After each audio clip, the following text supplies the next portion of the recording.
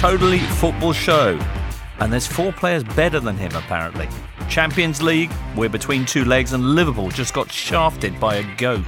Meanwhile, in London, great Van der Beek-off makes Spurs crumble.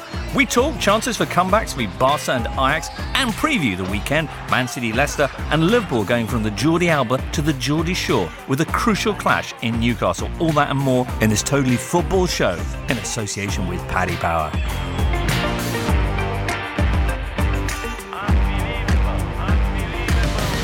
Coming all the way in for you to talk bull about tactics, formations and football science today are Michael Cox. Hi, James. Duncan Alexander. Hi, James. Hi to you, Duncan.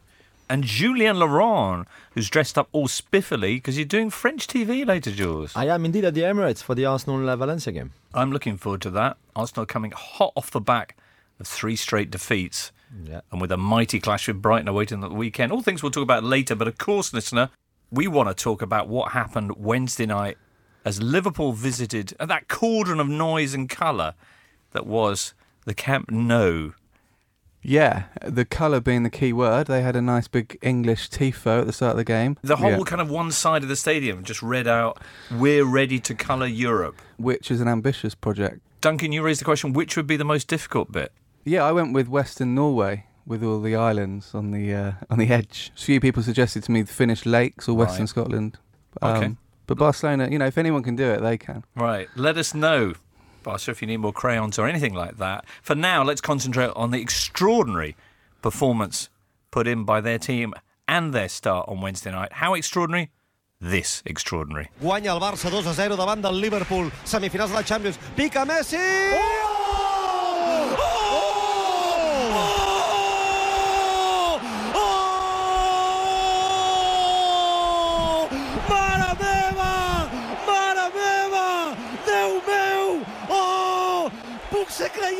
A little bit on the cero there, or on the cero, Michael Cox. Commentator's name, intriguingly, is Ricard Torquemada.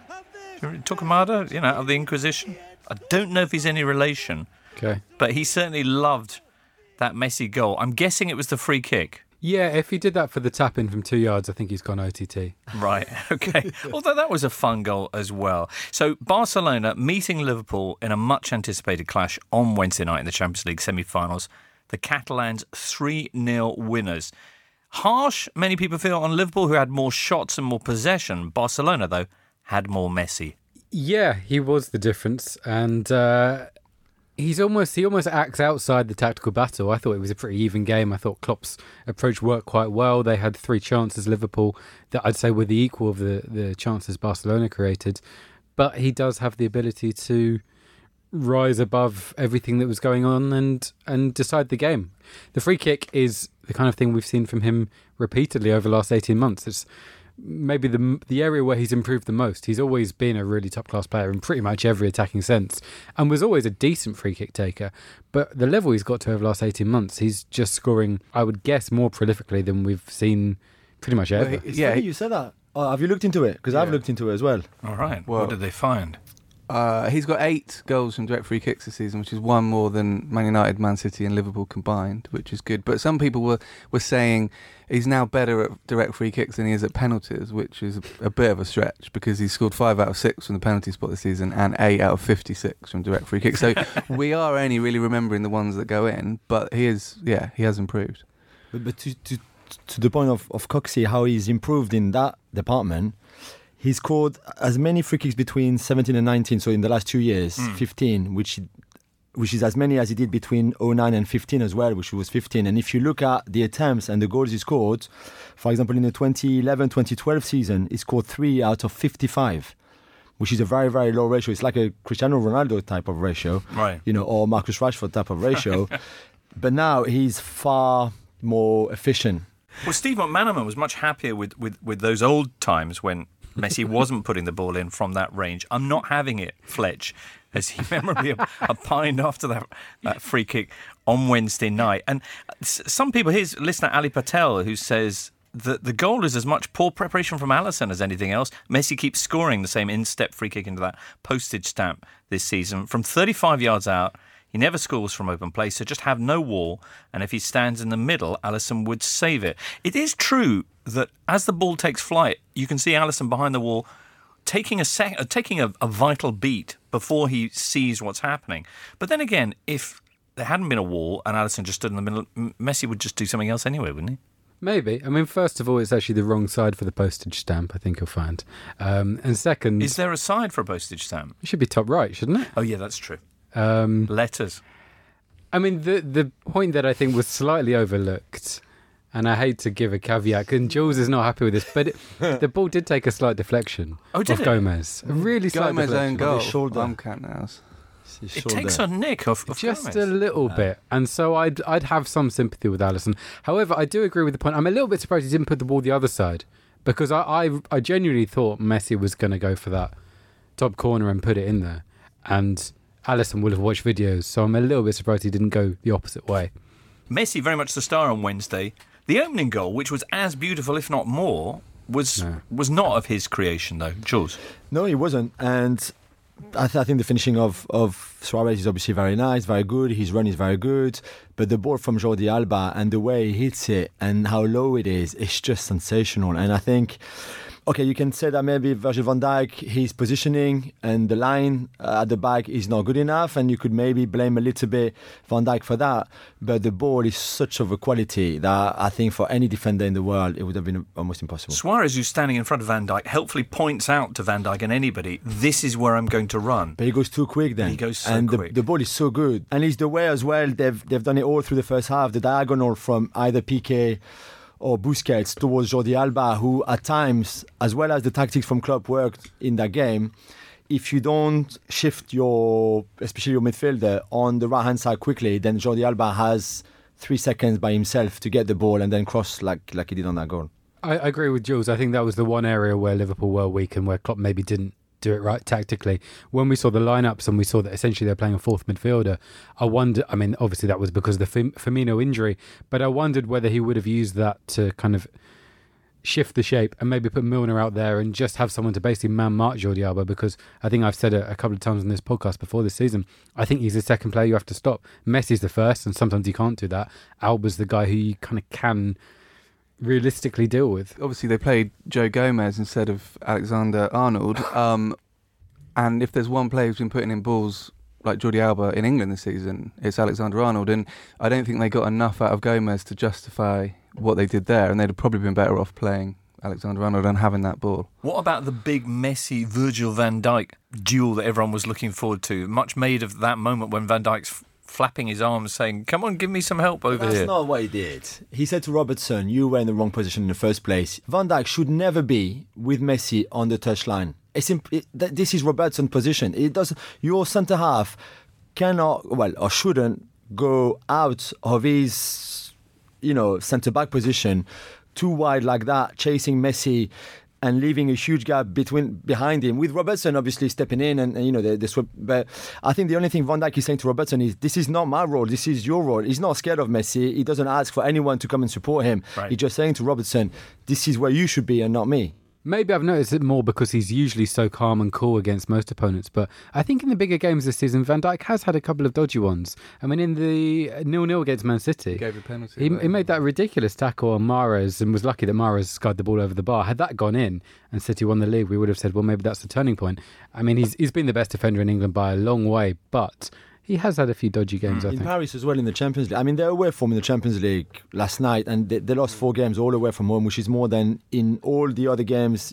They've lost 3. Yeah, they've lost 3 in all other competitions and 4 in the Champions League. Interesting point, actually. And away from home, they've been really poor. And in Paris, I mean, he had Lovren next to him, which is a liability. And I remember being on the show after that game, and we said that Van Dijk looked tensed because he had Lovren next to him, and anything could happen with Lovren. But yeah, I get your point. Probably worth pointing out as well that Joel Matip was probably Liverpool's best defender last night, I thought. And What about Barcelona at the back? Because they looked super. Ter Stegen, fantastic. Will Frost saying, when was the last Barcelona side to be this solid at the back? Well, I think that's slightly judging it on the scoreline, because Liverpool did create 3 clear-cut chances, and on another night they could have scored 2 or 3 goals. So, and then we'd be saying this Barcelona team isn't particularly good at defending. And don't forget, this time last year, or in the quarterfinals, they won handsomely at home to Roma, and then got turned over in the second leg. Yeah. So it is a massive long shot, but I don't think Liverpool are completely out of it yet. Okay, because it's 3-0, but it could have been 4 had Ousmane Dembele not Dembele'd it up, gone Dembele up. I don't remember if he was right-footed or left-footed on this one, so he just messed it up. Spurs had a couple of chances like that when they broke from Liverpool corners or Liverpool set Yeah, it was pieces. reminiscent of the England-Argentina 98 World Cup with Darren Anderson chasing back. Andy Robertson used 3 lungs to get back, and one of them at the end of the game. Anyway, so 3-0 is the score against the Barcelona team that blew a 4-1 lead in the quarters last year, and given that they're Liverpool and 3-0 down halfway through a Champions League clash, it means that we have to talk about comeback chances. What do you think, Michael? Can they do a Roma, or is their best plan just to enjoy Messi, having a nice close-up view of him? I think they've got a small chance. I think Salah, Firmino and Mane is probably the best front 3 in Europe. I think they can score 3 goals against any opposition. It probably won't happen because they probably won't keep a clean sheet, and that will leave them needing 5, which is probably too much. The first 20 minutes will be crucial if they can score then. I've seen a few people say, or maybe Messi will get injured and that will help, which it obviously would, but I think it's worth pointing out he hasn't played fewer than 40 games in a season since 2006-07. He's, as well as being brilliant, he's incredibly robust. And he's unlikely, I imagine. Will they even use him this weekend? They've already sealed They've won the league. They've won the league. Jules, what do you think? Liverpool As come an back expert of remontada, being a PSG fan, I think I can talk about this subject very, very well. I agree with the boys. I think there's a slim chance, and if the atmosphere would be incredible in that game, and you could expect the fans to really support the team and push the team, and I think if they can find a goal early, or at least put pressure early and create something and get in the game, then maybe. Yeah. Okay, well, before that, on Saturday, Liverpool meet up with Rafa Benitez in Newcastle, with a chance to retake the lead in the Premier League and put some pressure on Man City. We'll talk about that match later on, because up next, Spurs Ajax. You're listening to the Totally Football Show in association with Paddy Power. Madrid, Turin, and now Seven Sisters Road all have fallen to one of the finest young footballing teams we've seen in a long while. Michael Cox and Julien Laurens were... You had the pleasure of being up close with Ajax on Tuesday night at the Tottenham Hotspur Stadium. Great atmosphere, Jules. Yes, for the first 15 minutes, and after the Van der Beek goal, it just got so quiet, which is understandable, because I think the Spurs fans, I had high expectations, high ambition in a game like this. It looked like that was a huge opportunity for them to reach the final, at least easier than facing Liverpool or Barcelona, for example. And Ajax was so good and Spurs were so bad in the first half hour that very quickly I thought, I don't know if Coxie agreed with me, but quickly I thought the atmosphere went a bit down, because they realised how good Ajax were, and the most nervous team looked being Spurs and not Ajax, and the tactical plan from Pochettino clearly from very early on looked like it was not working at all, and then suddenly there was just one team there and one set of fans, which were the Ajax. Right. The tactical thing did shift with Vertonghen's injury, but let's talk about what happened in that opening half hour and the Van der Beek goal. So much time that he could even play around with Lloris a bit, doing a little, am I going to shoot, am I? Yeah, it was funny watching that live, because it felt like he had about 5 seconds where he was just pausing, waiting for Lloris to go down. And I think sometimes in those situations, players try to be too clever and almost dink it over the top. But he was very good. I thought he was excellent in the 2 games against Juventus. I think I said before, not a player that's got as much hype as De Jong and De Ligt, but yeah, his midfield runs and his getting beyond the striker, I think, is such a crucial thing when you're playing someone like Tadic, who isn't an out-and-out goal scorer. He's a creator.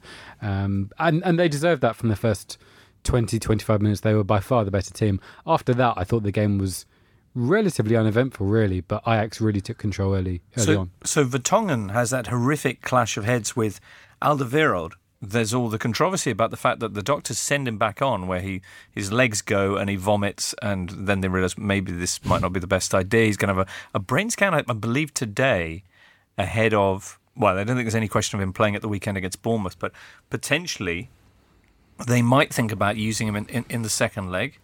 as usual, there's a wealth of medically informed people talking about what should happen in these cases.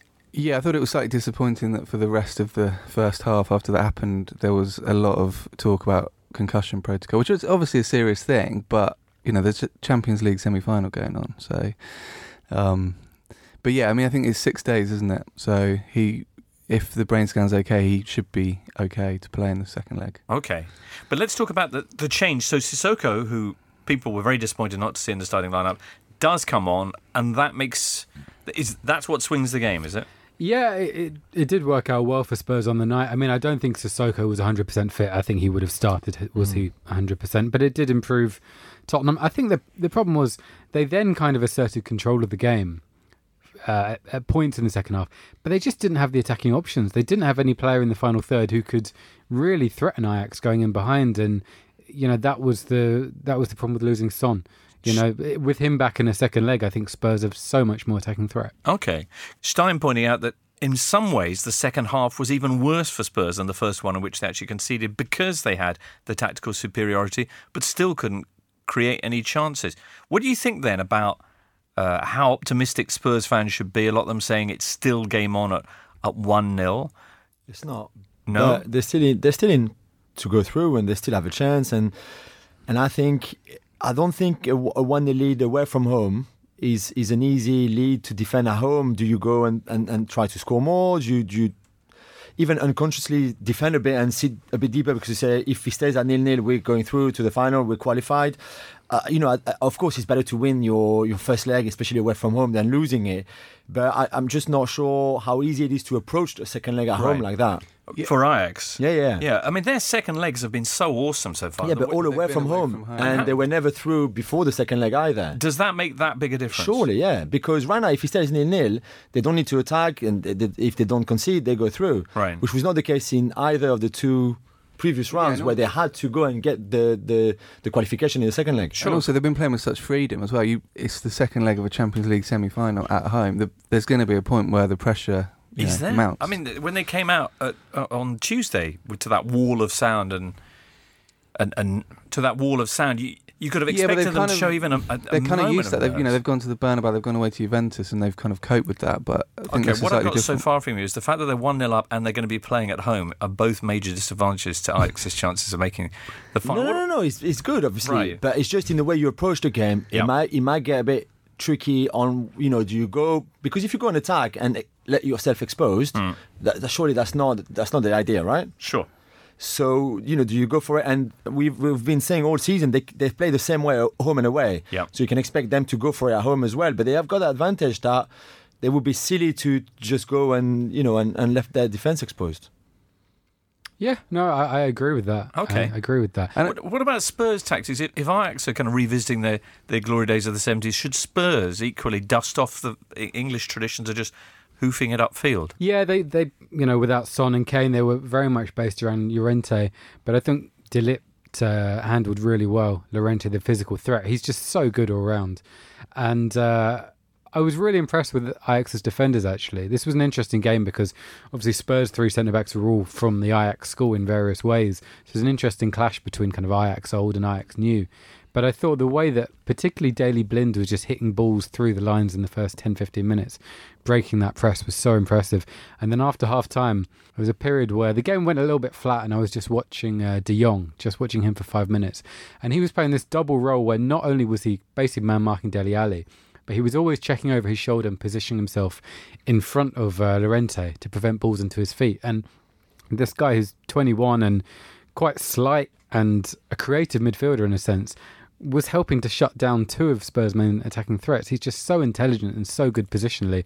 And, I guess that awareness is why he's so often first to the second balls, which some would say was a major reason why Spurs didn't do so well. I was amazed by how disciplined they were tactically without the ball Ajax. Right. This is I think, why I have some questions about Spurs' chances in the second leg, because the second half, was that as much about the fact that Ajax went, well, we've got our lead, we just need to shut this down? Spurs had more possession, 60% in the second half, 10 shots. They passed the ball with more accuracy than their opponents. But was this actually Ajax, just a young team that knows when to play and when not to? Well, Ajax didn't have a shot on target after Sissoko came on, so it's a slight chicken and egg. Although Neres hit the post, which, could have easily been a goal and a quite special goal as well, the way the build-up went.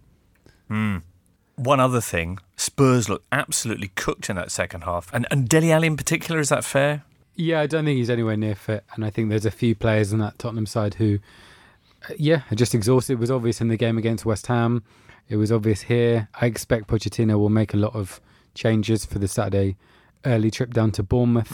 But yeah, that is a major factor, especially when you consider that Ajax had the weekend off beforehand to prepare as well. Spurs with something of a weekend off this time, while Ajax will have the cup final. So it'll be interesting to see how full of pep these youngsters are come next Wednesday. And, of course, facing Son Heung-min. Comeback chances, Michael? 15%. For Spurs? Yeah. Obviously. Duncan?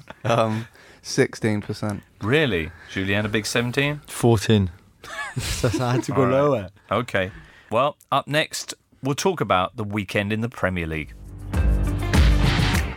Klopp's on the ascendancy, mate. He's the real king of the north. No way. How many Champions Leagues he won? Rafa's a proper king of the north. He won that with us. And you betrayed him. You must be thinking of Rafa circa 2005, not 2019 there, Mr. Newcastle fan. But don't worry, because with Paddy Power, not all your mistakes cost you as much. Get money back as a free bet if Mane scores for Liverpool against Newcastle. Paddy Power, home of the money back special. Selected markets only applies to first bet on all losing goal scorer correct scoring what odds Paddy bets on the match. Max refund £10 as a free bet. T's and C's apply. 18 plus. BeGambleAware.org.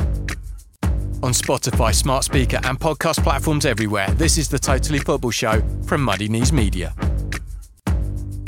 2 games to go in this Premier League season. 3 things to be sorted out: the title, the top 4, and will Cardiff go down?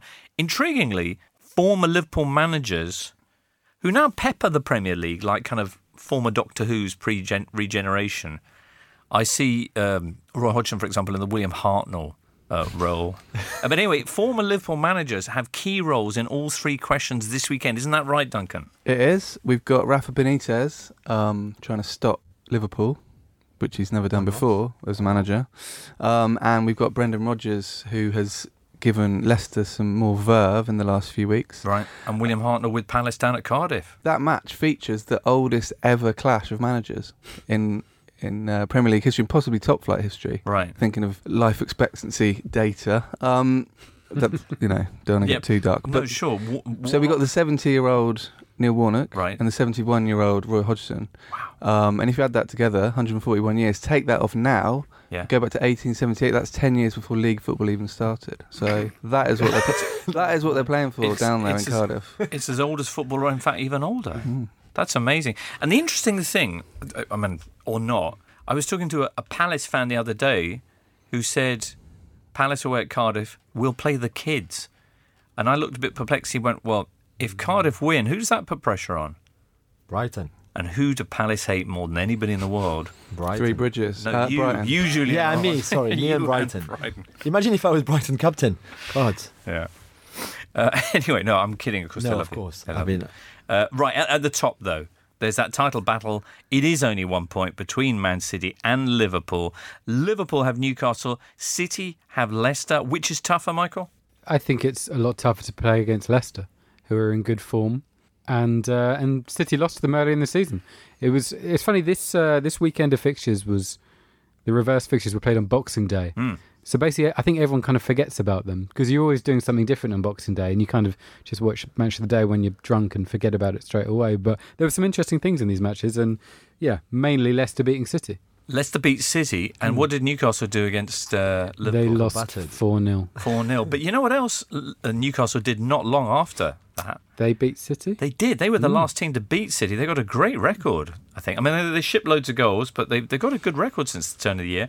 Ayuso Perez has 7 in his last 7 at St James's Park. It's not a given, that, is it? Well, to back up Michael's point about Leicester, I think of City's 3 defeats this season, the ones to Palace and Newcastle were very much, City did everything except score enough.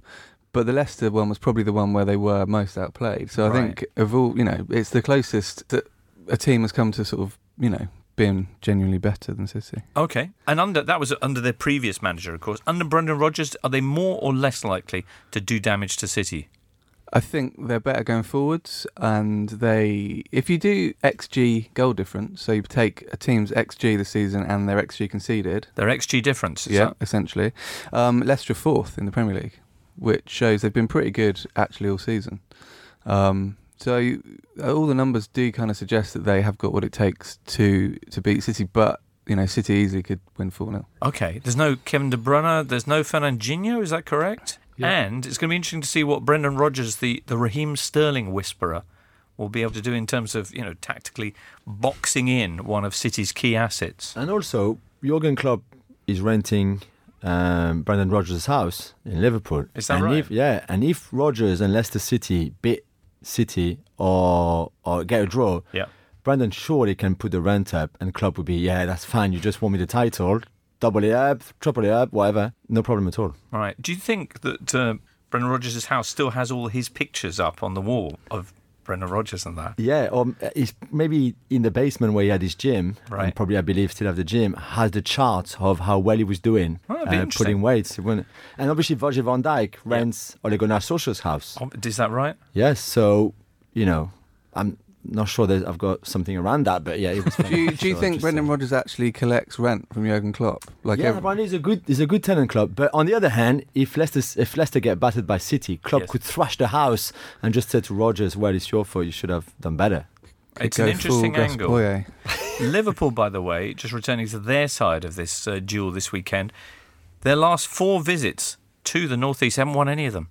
So, and what do you do if you're Klopp? Do you rotate massively? You can't, Origi, Sturridge up front? But if you keep the same one and then you play them again next week against Barcelona, it's a lot of games and pressure, and so. But you're right. Do you go? The Champions League is gone. I got to focus on this. I got to. Which you could. Yeah. Or do you rest players? No, I don't think they'll be resting any wholesale players from the outset. I think they'll hope to get the job done on 55, 60 minutes and then take off some players, but they've got to put not all their eggs, but most of their eggs in their Premier League basket now. And then the Barcelona game's a bit of a free shot. Okay, so get the win on Saturday. It's the late game on Saturday, this. Very late. Very late, yeah. And this puts... Why, how late is it? 7:45. Which is the way it should be.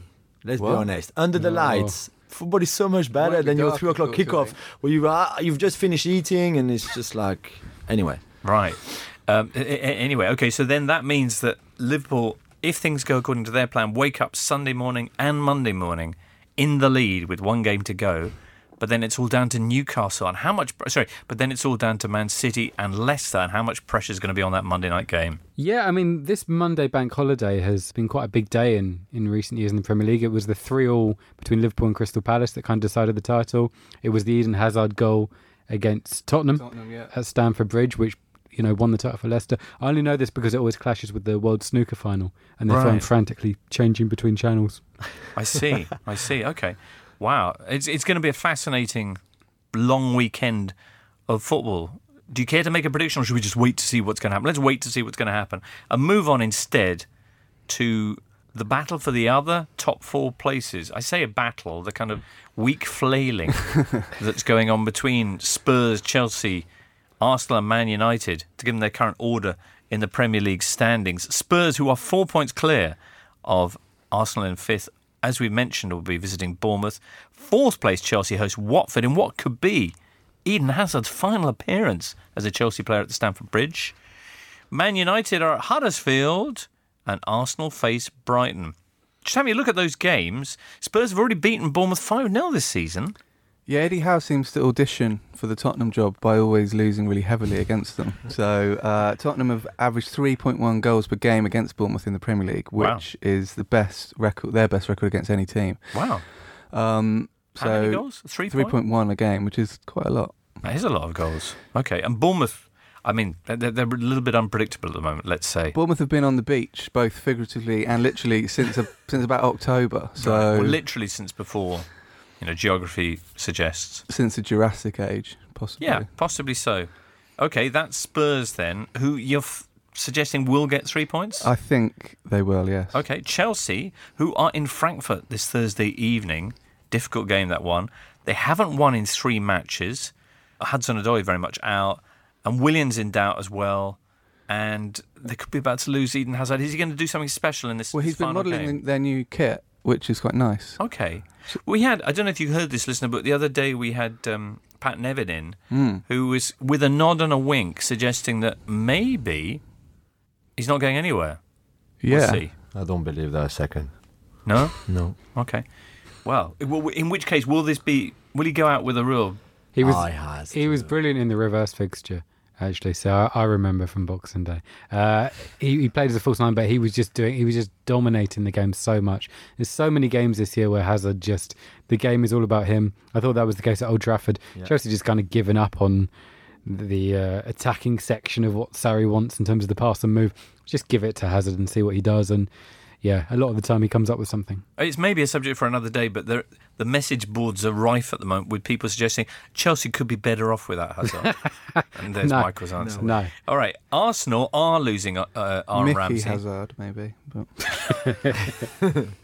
Arsenal are losing Aaron Ramsey. He has confirmed that due to that hamstring problem, he's played his last game for the Gunners. It was that 2-0 win away in Naples, in which he scored, which is, I think, the only win they've had in their last 5. They've lost all 4 of their other matches. Oh, my word, they're in a rotten run of form as they take on Brighton. Yeah, although no South Coast team's ever won away at Arsenal in the Premier League. So there's that. Yeah. Okay. And, well, if they beat Brighton, of course, that gives Cardiff hope, which then sets them up for a really bitter defeat at home to Palace, or Palace's kids, depending on what Roy decides to do. Saturday tea time. You can't do that. I mean, I know there's what Palace fans will want, but you can't play your kids just to try and spite one of your rivals. That's not going to happen. Especially Hodgson. Hodgson doesn't make changes to his team anyway. Okay. United are also still in with a top 4 chance. And they've got the fixtures because they play Huddersfield and Cardiff then. So on paper, they should stroll past Huddersfield, which makes it the perfect kind of fixture for Anthony Martial, given his recent stats. The game against Chelsea had him running... I think actually for the season he's running on average 8.5 kilometres a game, which sounds a lot to me, but is a lot less than, say, for example, Juan Mata, who's doing 11.3. In fact, Martial, the worst running stats on... And did you see him in the warm-up? I say, I'm doing air quotes in the warm-up before Chelsea. Yeah, I enjoyed that. He was kind of just stood there whilst everyone else got their... got the muscles going. Well, right. If it's good enough for Messi, then... Yeah.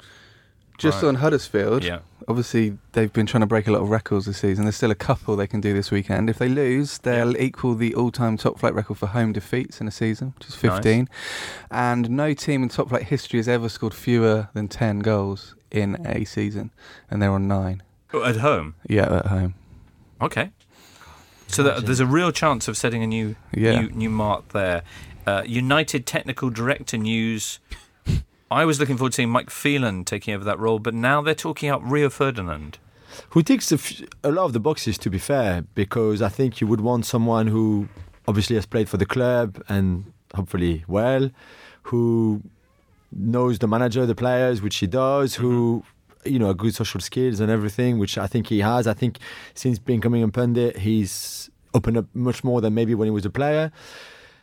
I mean, it depends exactly what they want. I don't think they want someone who would do all the transfers, so who needs a huge address books with a lot of agents and a lot of relationship with those agents. I think he's someone that links a bit everything together, the recruitment obviously, but also the first team with the board, the academy, and all of that. And I think for that, he would be a good person. Nice for them to be the ones doing the murking for once on the transfer front, perhaps. Maybe another candidate would be, because you can see what Solskjaer wants from his staff. There's one quite important factor in mind. I see John O'Shea has retired from football this week. He used to play for Manchester United, so that's the main box ticked for Solskjaer. So maybe they could get him in. Tell you another player who used to play for Man United, Paul Pogba. Hey, Jules. Yeah, that's not fair, though, is it? I did like his response to Graham Souness. Graham Souness, rather, was suggesting, the usual things about Pogba. And Pogba said, "There's no problem. They can say what they want. They're paid for that. Paid to say things in front of the camera. I'm not paid to speak. I'm paid to be on the pitch and fight for my team. That's all." Yeah, I mean, it's like if Souness would say that tactics don't really matter in football. He would never say anything like that. So I think everything he says must be right. To be fair to Souness, he said, those things don't matter if you don't get to the ball first. Yeah, but how would you get to the ball first? If you set up nicely tactically, you will. Answer that one, Graham. Exactly. The tactics makes you be on the ball first. Right. I looked at Souness's last few games as a Premier League manager at Newcastle, and they did have the most possession in his last 6 matches. Okay. So they did kind of stick to that ethos. And how were the results? 1 draw, 5 defeats. Yeah. Okay. It's not all about results. Brackets, it is. Hey listener, you might think The Economist only concerns itself with economics and finance. But you'd be wrong, because it covers loads of topics across politics, business, science, technology, arts and the environment. There's even a bit of sport in there too. For example, this week I got my clever on finding out all about the comedian who's just become Prime Minister of Ukraine, which is really interesting. And also, I went back into the archive to read up on the linguistic universe behind Game of Thrones. I know. The Economist is the smart guide to the forces changing your world. So if you're the sort of person who never stops asking questions, get your free copy now by texting the word football to 78070. That's football to 78070. Also in action this weekend in the Premier League, Everton taking on Burnley. West Ham, fresh from their triumph at the Tottenham Hotspur Stadium, although everyone's doing it these days, will be hosting Saints, for whom Shane Long has got 4 goals in the last 5 games. He scored 3 opening goals as well, obviously one particularly early recently, and Southampton have actually won none of those matches. So, Okay. But I love players who kind of do well at the end of the season, just out of nowhere, and this pits Antonio against Long in a classic. Antonio, and if Antonio scores, what will he do for a celebration? Dread to think. Right. I like to think. Yeah, he's had some. The last one was quite troubling, but there have been some really special ones before that. There was a kind of Gangnam Style one. We mentioned the carpet stroking, and the Homer Simpson and all that. Anyway, we'll see. That's Saturday, 3:00, and also at that time, Wolves hosting Fulham. I like that game because it's the match between the prediction everyone got right at the start of the season and the one everyone got wrong. So everyone said Wolves are going to finish 7th, which they will be there or thereabouts, and everyone said Fulham, they won't do quite as well as Wolves, but they'll be mid-table. Make a prediction about this one then, Duncan, because Wolves have been terrible against the bottom sides, and Fulham are on a 3-win, 3 clean sheet streak. Fulham are the BST champions, as I'm calling them. So since the clock's changed, they've been good. So, brilliant. Yeah. Okay. Excellent. All right. Well, that's all the Premier League we've got time for, because after this, we're going to touch on the Football League and lots of other exciting things from around the world, prospects for PSG, all that kind of thing after this. Hello, I'm Caroline Barker, and you can find me on the Totally Football League show. And this week we're talking this. It's not better than someone in the bushes, no. Can't be. This. No, I would argue that Derek Adams and Kevin Bond maybe didn't stay cool ahead of the weekend games. And this. Love going to Sheffield United. It's one of the best noises you hear outside the Premier League. Is that generic enough for you? That's the Totally Football League show with this. Available every Tuesday. Just hit subscribe and download on your preferred podcast app to listen to more of our dulcet tones. Nice to see Caroline back, although the other people were great as well. Speaking of the Football League, in the Championship, Michael, it's the final round of games. Yeah. Leeds, West Brom and Villa are definitely in the playoffs. You will recall that Norwich and Sheffield United have already sewn up a little P next to their names on the table. That other P is going to belong to one of those 3 teams and somebody else out of Derby, Borough and Bristol City for the final spot, although basically, Duncan, it's Derby, isn't it? You'd think so. Yeah. Of those 3, only Bristol City fans have hit me in the face, so I'll probably go with Derby. OK, Derby are at home to West Brom. Borough are at relegated Rotherham. Bristol City will be hoping to hit Hull hard. Why did a Bristol City fan hit you in the face? It's a long story. OK. Anyway, that's all very exciting. Villa host Norwich in a game which could determine whether the Canaries take the title. They only need a point. Moving on down the ladder, the pyramid, Luton and Barnsley are actually moving up the pyramid. Sorry, they've just been promoted from League One to the Championship. Luton back for the first time in the second tier in 12 years. Taking their places in League One, presumably still warm, are Bury and Tranmere. Dan Curran asks, how about showing some love for AFC Wimbledon? AFC Wimbledon. Are you across this story, Michael? 14 games ago, in February, they were 10 points adrift in Division 1. Where are they now? 2 points above the relegation zone. Asks Dan, what is the largest points gap a team has overcome? Dunno, but they have done well. Okay.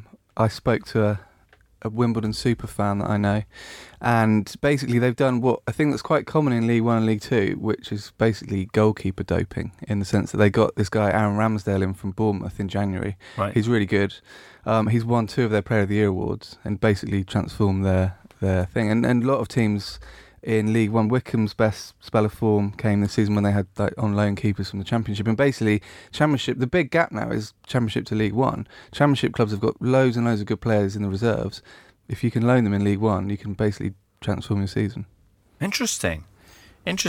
All right, well, let's have a look at one or two other questions then. Dan Collins says, is there anything more annoying than commentators consistently referring to Messi as the little man? I have to say, Dan, I so agree with you. They did it to Maradona as well, and Hazard too. I find it so patronising from people who, let's be frank, in football terms, will not have accomplished anything like what Messi, Hazard maybe, but Maradona, and to have them banding around the epithet little. Is it because I myself am vertically challenged? Yeah, probably. But I just think show some respect to you all. They're not slagging them off, though, are they? No, but it's such a kind of... It's a little pat on the head, like the little man. Do you not think there's something vaguely... as well? No, Hasn't Messi got that weird nickname as well, the Atomic Flea, which A, never gets used, and B, again, you know... I love nicknames that never get used. Like every time Man City players do a tweet and then sign it with the hashtag Shark Team. What? Have you not seen that? They're desperately trying to...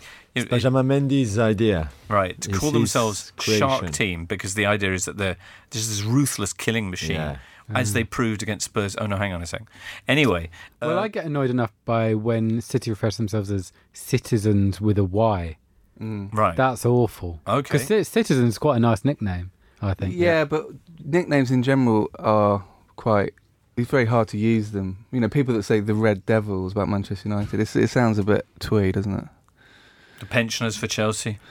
The Glaziers for Palace. That's another nice one. Jules, you've got a commentary phrase that you really can't abide. Yes, I hate shooting boots. He's got his shooting boots on. Why does that upset you so much? Do players have a pair of shooting boots and a pair of non-shooting boots? No, it's not. It's not because they don't miss a goal or a chance. Right. Because they put the wrong shoes on and they don't have the shooting boots on. It's the worst expression ever. Well, I was at the snooker the other day and listened to the commentary, and Dennis Taylor referred to one of the players having his potting boots on, which doesn't make sense on any level. You could maybe say he's brought his potting cue at a stretch, but his boots aren't going to change anything. Any commentators who are listening, by the way, I also am not particularly comfortable when they talk about squeaky bum time. It's not an image that I want to particularly have rolling around. We'll say squeaky bum time, obviously invented by Alex Ferguson. Yes. So when you think of squeaky bum time, what do you imagine it means? The final bit of a game when you're... No, it's but what does it refer to? That you are passing wind through your nervous excitement. Right, so I think that's what he meant, but online some people claim it's because when you get to the end of the season you get nervous and you shift around in your plastic seat and it squeaks, but that's not it, is it? I think it's more of a kind of, one of those noises. Okay, good. Also, here's a phrase you should use more, commentators. Cometh the hour, cometh the man. See if you can work that into your... Oh, I'll tell you what else is annoying about Messi. Yep. Is when he does something bad and they go, oh, he is human after all. God, it really does my head in. That's a good one. Anyway, right, okay, good. Hey, just speaking about that Messi business on Wednesday, here's Senor de Setbal, who says, what does zonal marking think about Valverde? Something like Coutinho for Semedo, rather. Everyone talking about Messi, but I thought that moment blocked Liverpool building. Yeah, it was a really good change, actually. And when I saw him coming on, I thought there's a good chance he will do that. Because, I thought Liverpool's best attacking threat in the first period of the game was Robertson getting forward. Obviously, as Duncan says, with Gomez in, they didn't have that kind of threat from right back. And yeah, I thought Sergio Roberto was struggling a little bit with the speed. And Semedo's obviously a defensive player, primarily a right back, but also offered really good counter-attacking speed as well.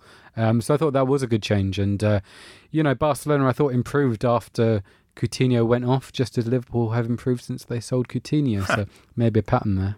Interesting. It's just so strange to see a defensive change like that after an hour at home for a Barcelona team, but Valverde has made them more pragmatic than they were ever with, and I think we have to accept that this is not the team that Guardiola had, and this is not the same style of football, and it's probably more effective. Elsewhere, in Europe and beyond. A big get well soon to Iker Casillas, who suffered a heart attack, poor chap. He's 37, while training with his team Porto on Wednesday. Went to hospital. Porto say that he's not in danger, and he did a big thumbs-up photo from his hospital bed. He must be the Champions League's most capped player, isn't he? He is, yeah. So do wish him the very best, because he always seemed a stand-up bloke. He seems a very nice bloke. He's quite interesting on Twitter. He just randomly tweets about random goalkeepers you've never heard in of. Czech Republic the other day, he said follow this guy, the goalkeeper Sparta Prague or something, who's having a very good season, and the guy is scouting for goalkeeper scouts all around the world. Brilliant. Excellent.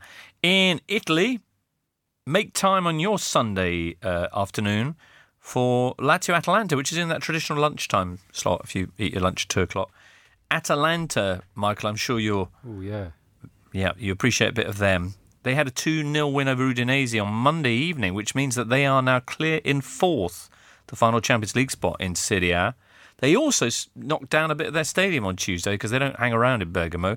They're basically redoing one stand every season, so they'll have a nice brand spanking new venue ready by 2021, they reckon. They're a point clear of Roma and 3 points clear of Milan and Torino in the race for Champions League places. It's going to be really interesting to see what they can do down in Rome against Lazio Friday night. The Serie A action begins with the Turin derby, by the way. Torino, as we mentioned there, who are doing really well, aren't they? Well, yeah, they're not too much fun to watch. I think Sirigu has the most clean sheets in the season, which is surprising. But they're taking on and because it's Torino. They're taking on Juve in the Turin derby. That'll be fun.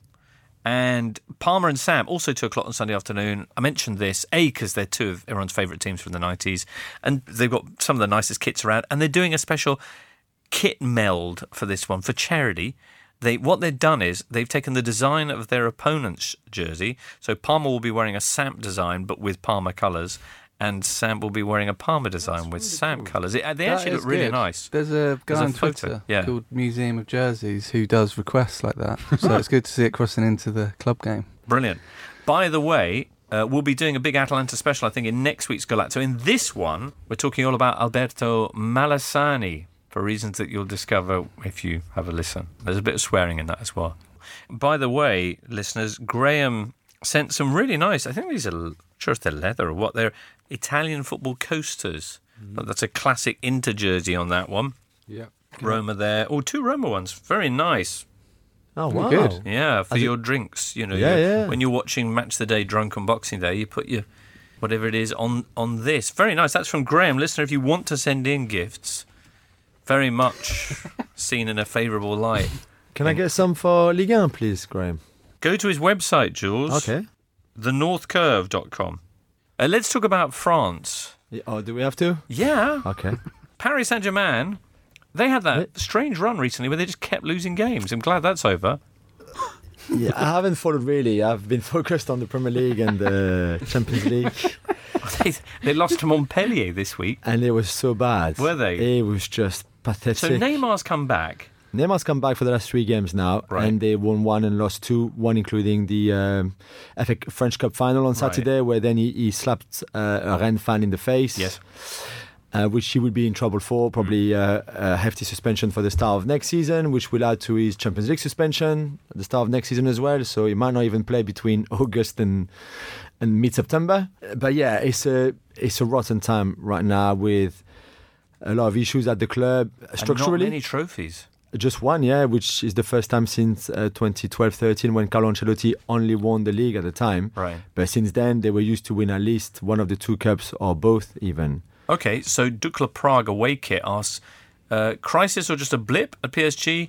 Will we see Tuchel leave and the inevitable return of Jose?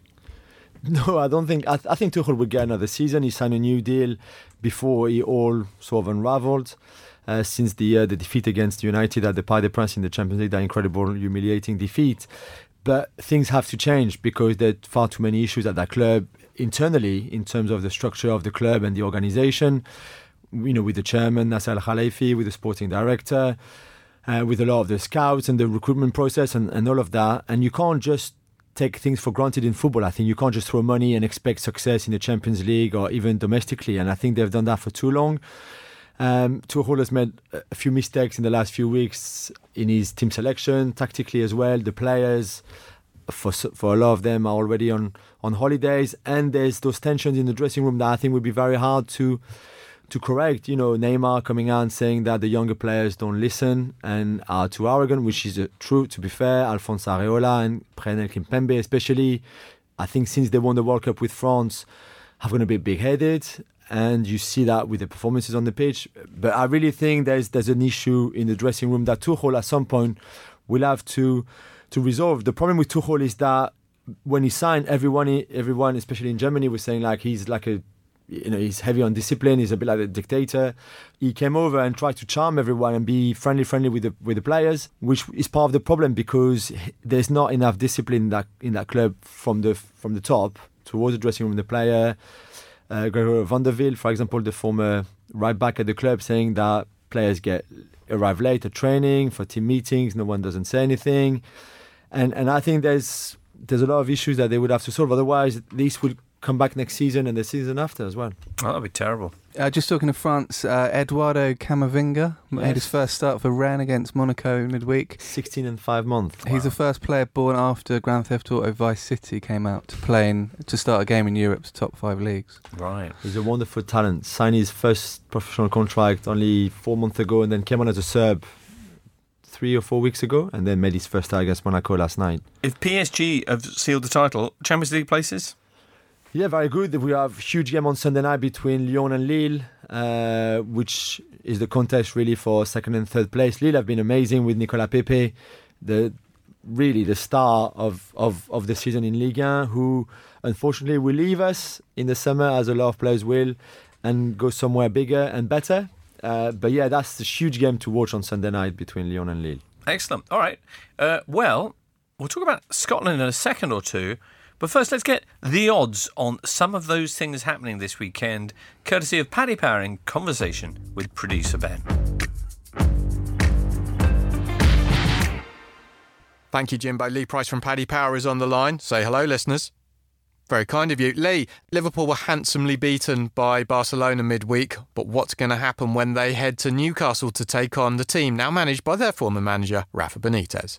Yeah, in Rafa we trust, to spare the country the gloating of Liverpool fans, who are currently panicked about Benitez reminding the world what a master tactician he is.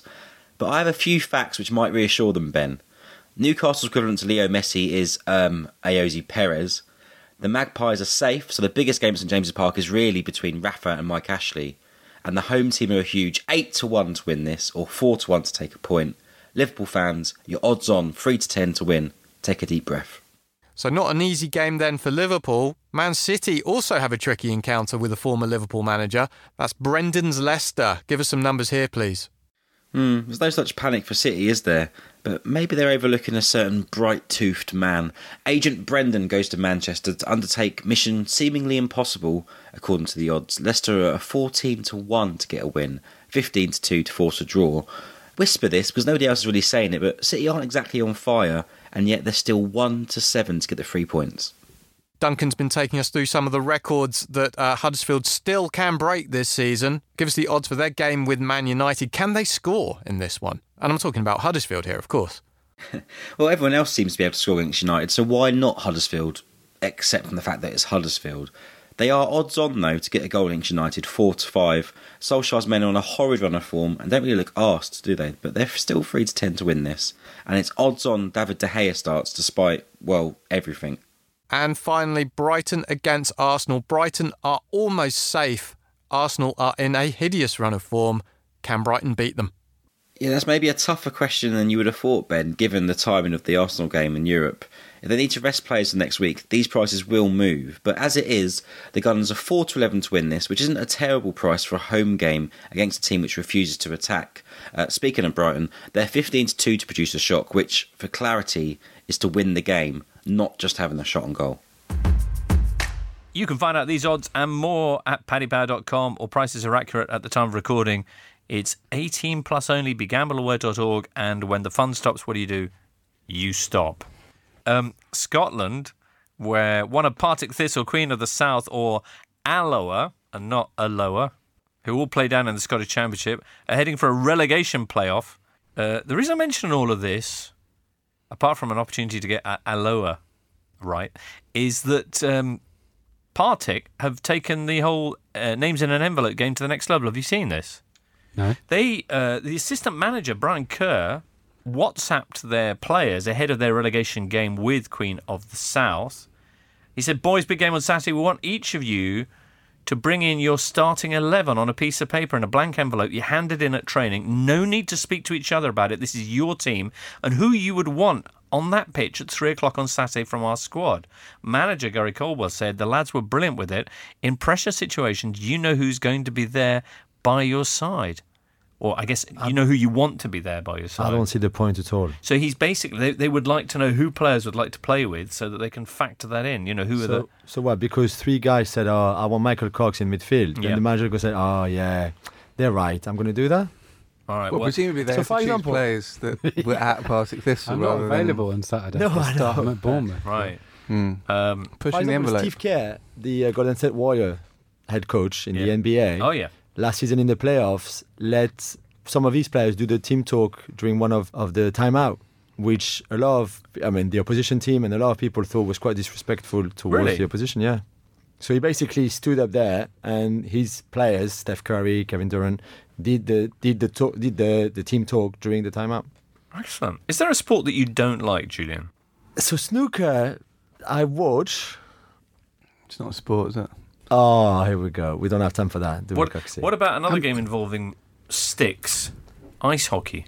I love ice hockey. Do you? All right. You'll be excited to know there's a new Totally Ice Hockey show coming up. Oh, my word, to coincide with the Ice Hockey World Championships taking place in Bratislava and Kosice. I'm genuinely intrigued by the rest of Jules' sentence. Oh. No, but he says he watches it, so I'm intrigued why... Yeah, I find it fascinating. Yeah. But I can't watch it for as long as I watch other sports. Is it because you don't know the people involved? I don't know. I do. I do. Yeah, I do follow. Yeah.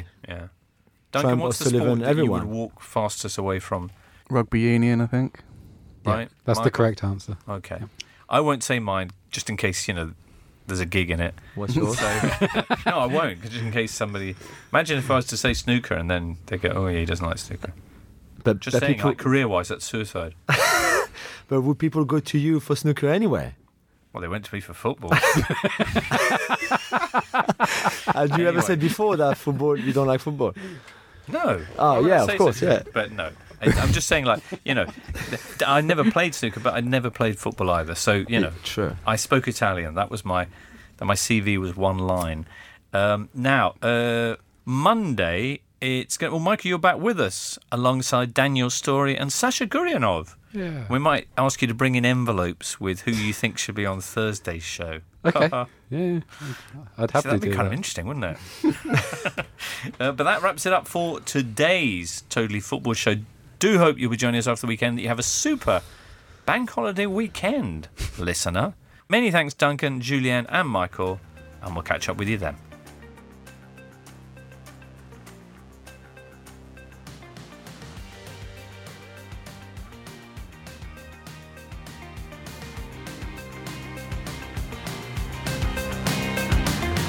You've been listening to The Totally Football Show, a Muddy Knees Media production. For sales and advertising, email sales@muddykneesmedia.com, and don't forget to check out our other football podcasts on Spotify, Apple Podcasts and everywhere else you get your audio on demand.